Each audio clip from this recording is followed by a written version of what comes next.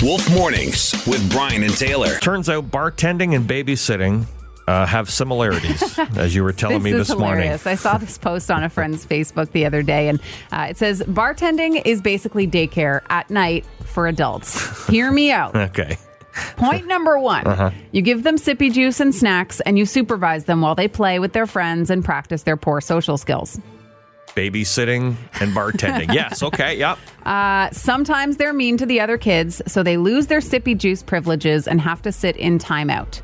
Get cut off at the bar, right? Okay, yeah. Or sometimes you get sent home early. Or you get, you get kicked out, yeah. They talk to you, but they don't always make sense. You listen and nod along anyway. Yeah, okay.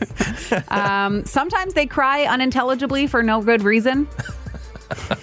Similarities between babysitting and bartending, okay. Cleaning up vomit, pee, and poop is a thing sometimes. Yeah, you know what? There are servers out there right now going, yeah, I've been there, done that. Yeah. Spills. Lots of spills. Yeah, lots of spills. This one's a quote. Look what I can do.